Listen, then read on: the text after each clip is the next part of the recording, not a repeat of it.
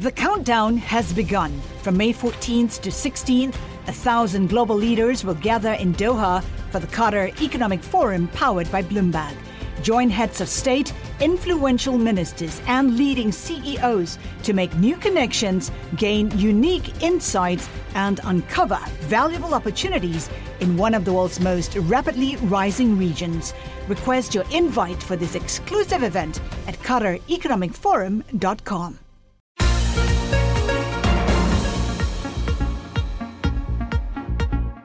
Welcome to the Bloomberg P&L podcast. I'm Pim Fox, along with my co-host, Lisa Abramowitz. Each day, we bring you the most important, noteworthy, and useful interviews for you and your money, whether you're at the grocery store or the trading floor. Find the Bloomberg P&L podcast on Apple Podcasts, SoundCloud, and Bloomberg.com.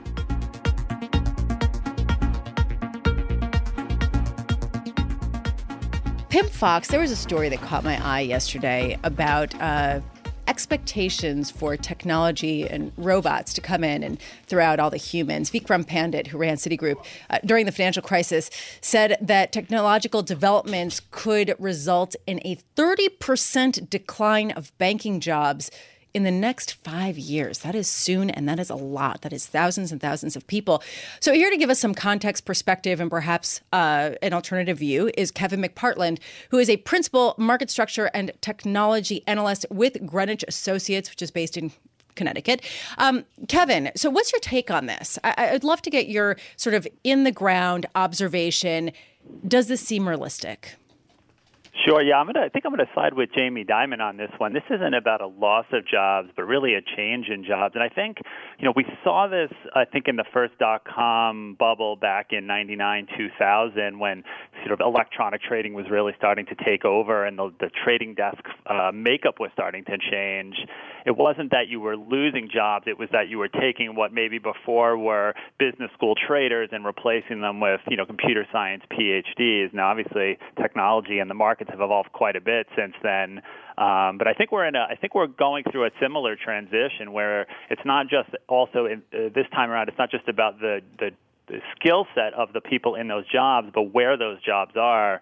Some of those jobs maybe that were at banks, the banks that are looking to increasingly outsource pieces of their technology infrastructure to, sometimes large firms, but often startups as well, that we're just going to see some jobs shift around, right? More so than seeing these jobs just, disappear into thin air and have the robots take them. Kevin, let's focus, if we can, on retail banking for just a minute. I mean, is that the area that you're going to see the biggest job losses? I really think it's across the board. There's no question the industry is being disrupted. Everything from, when you call for an issue on your credit card and you're talking to an automated voice, but right down to the institutional trading desk, right, where there's, less traders covering more clients, and they're able to do that because they have, more sophisticated technology in front of them that allows them to service those customers, and those customers also have more self-service technology than they did. So I really do think this spans the gamut from, retail all the way through to the institutional markets. So when you talk about the disruption that's already happening, what do you see as the biggest technological development that will result in a mass shift in banking jobs over the next 5 years?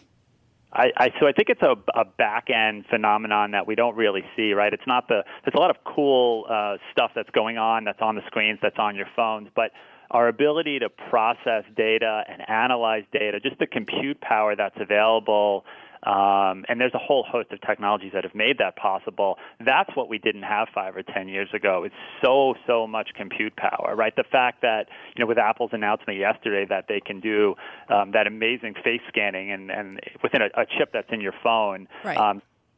Think about that on an institutional scale with an Amazon or a Microsoft or a Google data center. There's just so much that computers can do with that power that just wasn't available or affordable 5 or 10 years ago. So let's just talk about, you're saying the shift in jobs, but when you talk about that back end stuff, I think about Bank of New York Mellon. I think of some of these, classic processing-focused firms that are big, have a lot of people. Are they going to go bankrupt?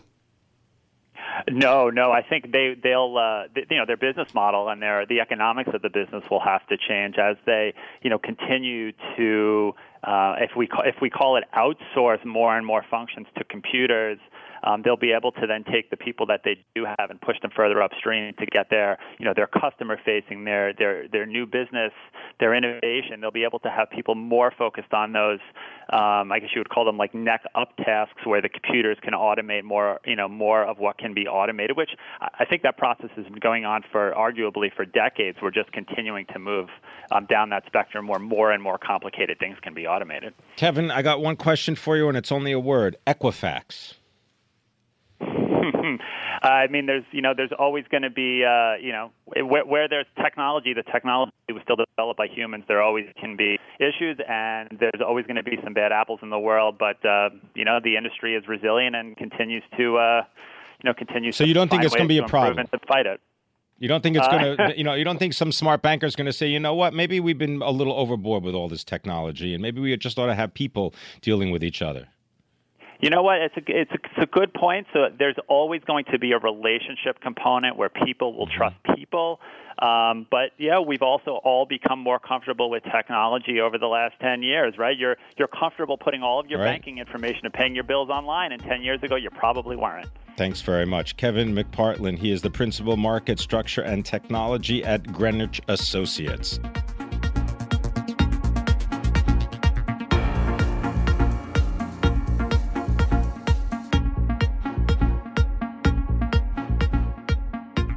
Well, the rebuilding in Texas as well as in Florida continues. And here to tell us more about the people that will do a lot of the rebuilding is our own Prashant Gopal. Prashant joins us from our Boston bureau, home to Bloomberg 1061, Boston, Newburyport, 1330 in Metro West and the South Shore. Prashant, always a pleasure. Maybe just start off by describing this industry, which really sort of favors mom and pop outfits that are really expected to make a decent amount of money because there's a lot of cleanup to go around.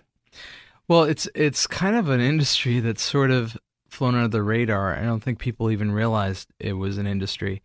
But you have various sizes of companies. The largest company in the space is a company called Belfor out of Michigan, and they do this reconstruction work around the globe. And they're expecting record revenues this year of $1.7 billion. So it's a pretty large company. And then you have mid-sized players like the one I wrote about, a company called Cavalry Construction. The name is pretty appropriate.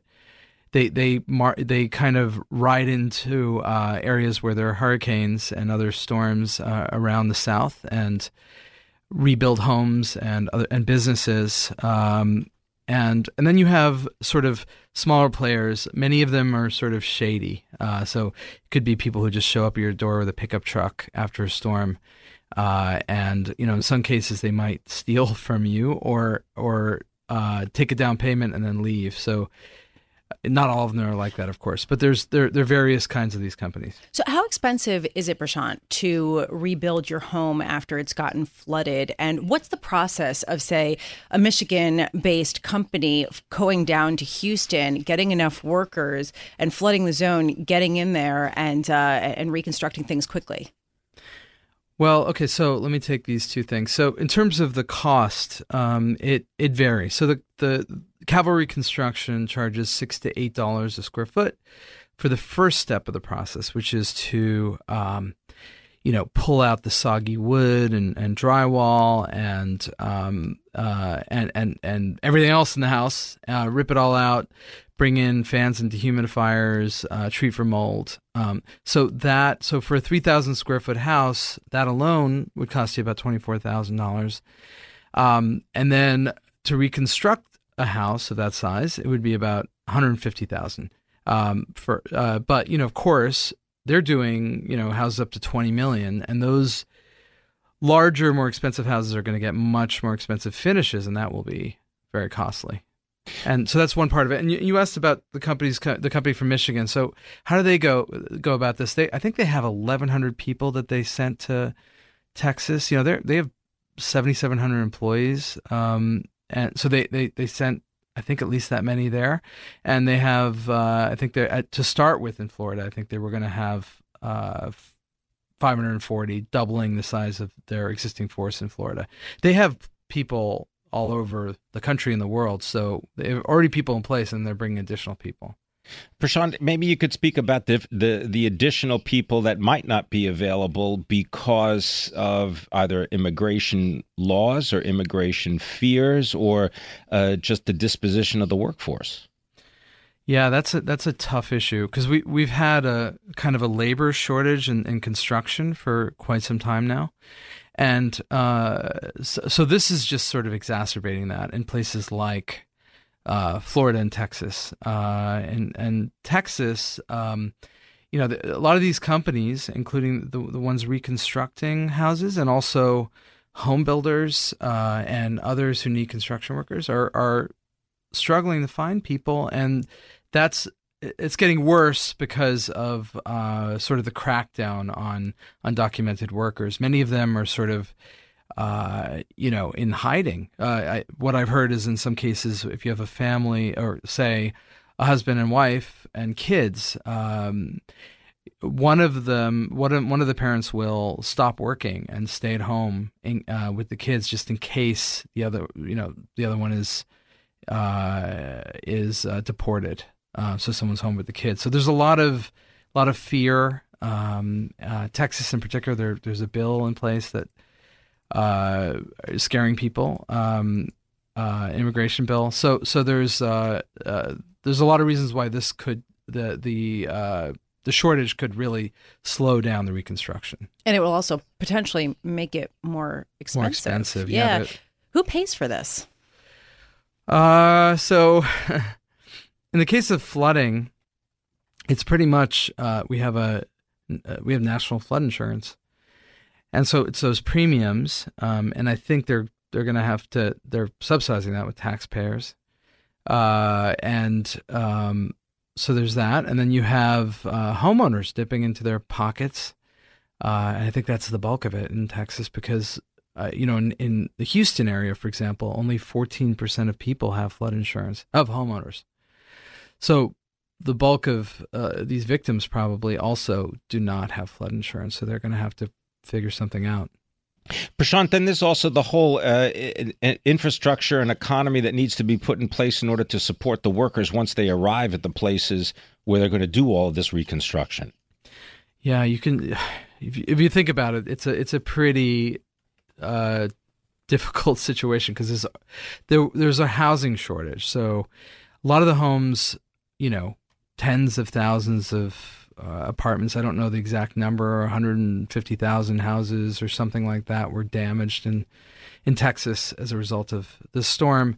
So there's a shortage of housing that just got a lot worse. And then you bring in all these people to kind of reconstruct, and they need a place to live.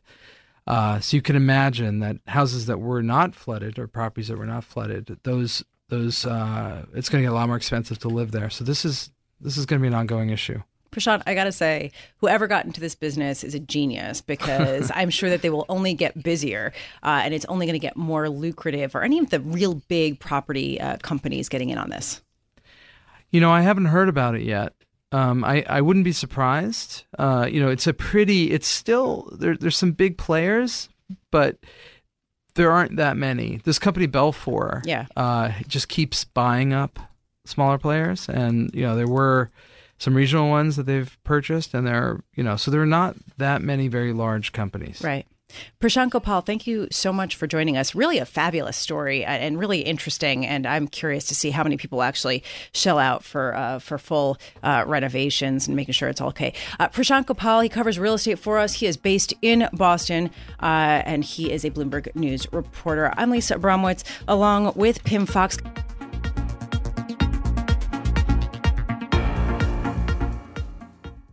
The countdown has begun. From May 14th to 16th, 1,000 global leaders will gather in Doha for the Qatar Economic Forum powered by Bloomberg.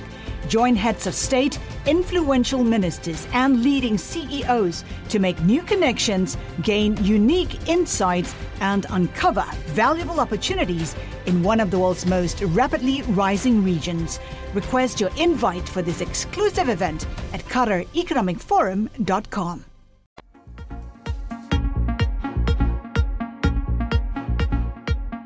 Yesterday, JP Morgan Chief Executive Officer Jamie Dimon spoke at an investor conference in New York.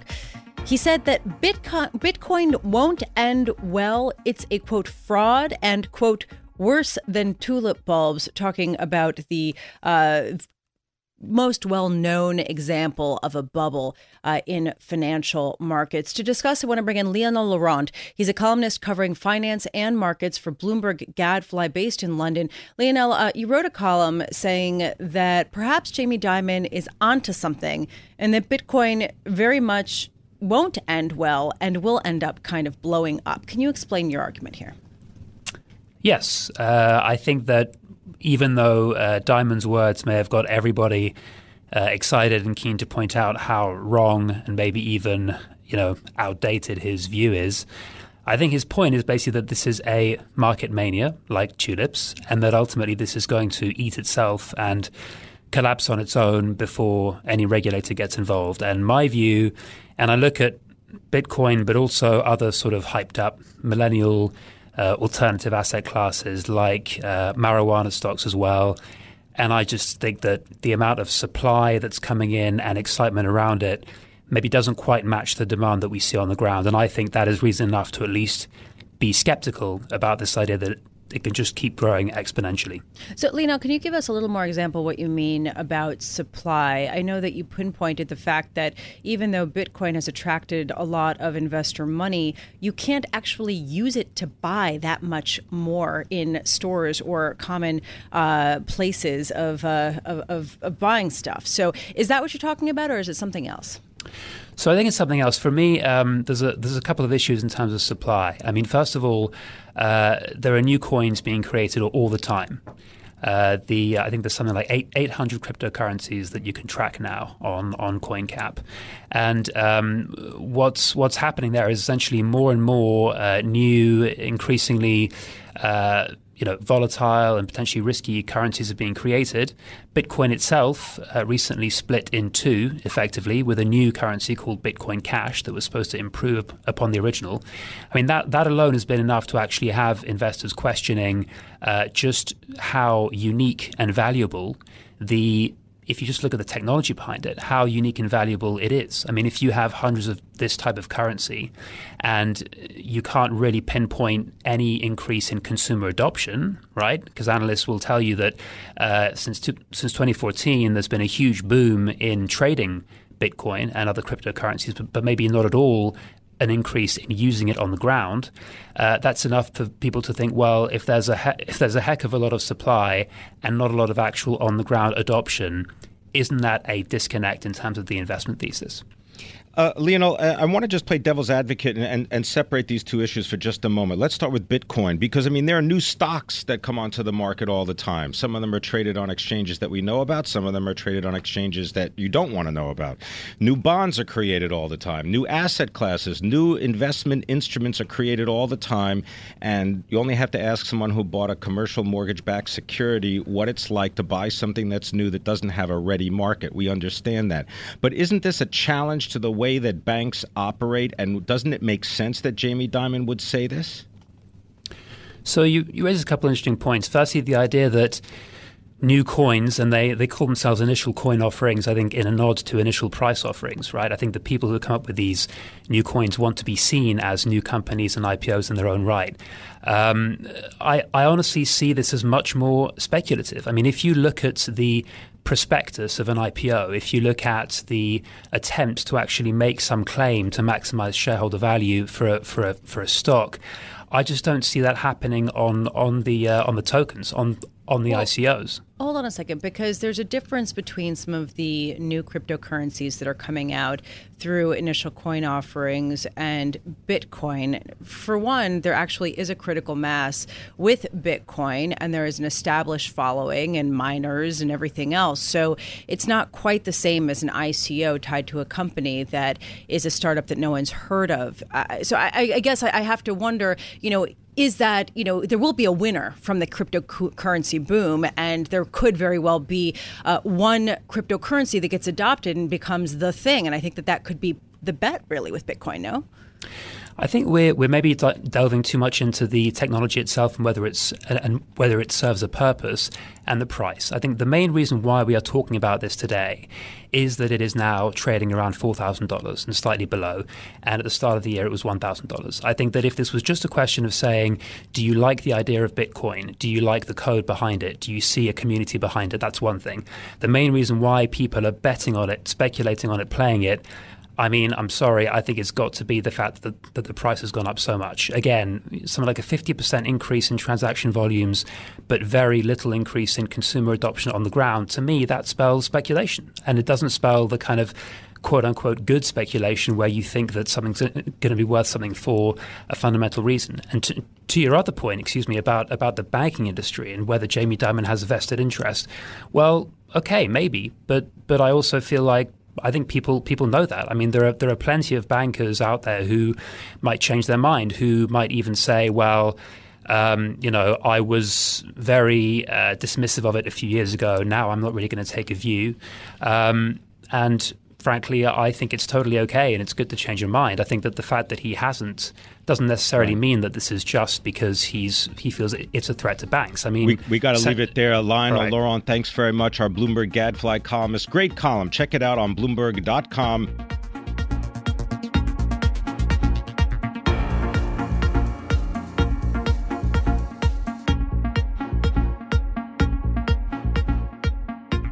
Buy one, get one free. Yes, this applies to the iPhone 8 and 8 Plus, among other phones from AT&T. Now, AT&T hasn't said whether the deal will be extended to Apple's most expensive phone ever. That's the nearly $1,000 iPhone 10. Here to tell us more is Shira Ovide, our Bloomberg Gadfly columnist, knowing all things technology and Apple. Shira, have you already set aside a little fund to purchase your new iPhone 10? I have not, I will confess, although I did walk by the Fifth Avenue Apple store this morning, and there were a couple of dudes in lawn chairs on the sidewalk. Maybe they were just hanging out on the sidewalk, or maybe they were already starting a line for the new phones. Can I just, before we get into any real substance, iPhone X is really iPhone 10. I mean, yes, doesn't that kind of, why? So the naming conventions are a little bit confusing now, right? So the properly the non-fancy new iPhones should be called the 7S, but they called them 8, and then the iPhone 10. It's the letter X, but they pronounce it 10. Roman numeral 10. Roman numeral 10. It's the 10th anniversary edition of the iPhone. Apple's going to have a hard time convincing people to call it the iPhone 10 rather than the iPhone X. And just to annoy them, I'm going to call it the iPhone X. Okay. Well, that's good because there's more free publicity for Apple. Because, of course, right. They don't get enough free publicity. They win either way. Yeah, right. Exactly. You can end up talking about them. We'll talk about what's inside the phone. What can you expect? Let's say, before we get to the iPhone 10, let's talk about the iPhone 8 and the 8 Plus. What is so great about those phones that they bothered to bring them out as new editions? Well, look, I mean, Apple does what it does every year, which is it upgrades the current edition of the phone with more features and functions. So the processor is faster. The battery life is longer. They have a glass back now, which some people like for aesthetic and other reasons. They'll be able to charge wirelessly through these magnetic chargers, which, again, some people like. So, there's upgrades to them, although they are certainly more modest upgrades than the higher-priced iPhone X, as I'm calling it. Well, the post-phone reveal is proving to be somewhat of a hangover. The shares are down a little more than 1%. And I'm wondering how much this is just, some of the excitement just coming down. I mean, literally, there was so much enthusiasm and the shares have risen so much. And how much is this a bit of skepticism about this transformation that's going on from the phone becoming the primary point of technology, skipping over the PC, skipping over the laptop, up, and how well this will be adopted. So there's a couple things happening in the stock price. You're right that the share price, Apple's share price, has gone up significantly this year, 40% plus before this week. And a lot of that is on anticipation that these new phone models will kind of unleash this new sales cycle and kind of really spike Apple's revenue growth to a level it hasn't been in a few years. The other issue is that the iPhone 10, iPhone X model is coming out quite late. It's not going to go on sale officially until November 3rd, which is pretty unusually late for a new iPhone model, an indication that there's probably a very limited supply of these phones. They're hard to make. They have expensive, complicated components. And so that's going to push some sales into later quarters. I think that was reflected in the share price. But to your broader point about the iPhone, look, these smartphones are the center of people's digital lives in many countries around the world. And in places like China and Africa, you're talking about a generation that sort of skipped over the personal computer as the center of people's work and home digital lives. And now the smartphone has become that. So I mean, $1,000 for something that people spend hours on every day, you start to amortize the cost over the amount of time you spend. These look less like luxury items and more like must-haves. Shira, one of the things I noticed was that if you were to be able, I know it comes available, I guess, next month on pre-order. This is for the iPhone 10. If you're looking for those AirPods, I beg your pardon, the AirPods, right? The wireless earphones. Just 10 years back. Thank you. They're not included in the box. You don't get that. You don't get the fast charger. You do get the Lightning cable, but you don't get a USB-C. What is Apple thinking? Why don't they put all their latest stuff into their latest, anniversary phone? They don't have to, right? They don't have to. Yeah, well, they do have.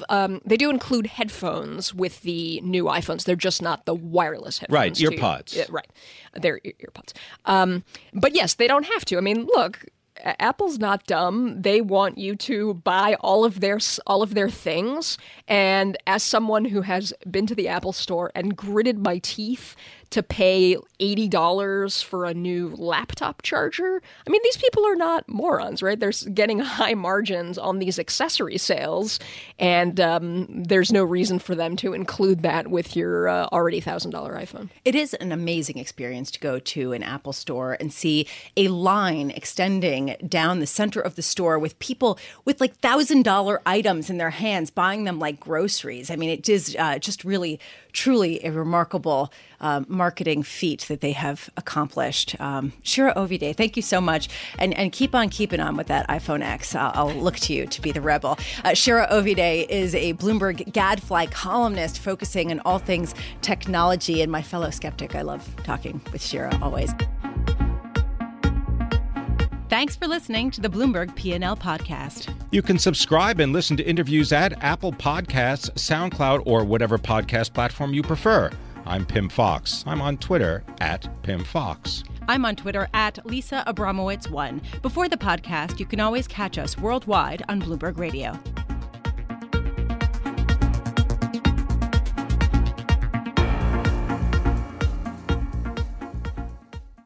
The countdown has begun. From May 14th to 16th, 1,000 global leaders will gather in Doha for the Qatar Economic Forum powered by Bloomberg. Join heads of state, influential ministers, and leading CEOs to make new connections, gain unique insights, and uncover valuable opportunities in one of the world's most rapidly rising regions. Request your invite for this exclusive event at QatarEconomicForum.com.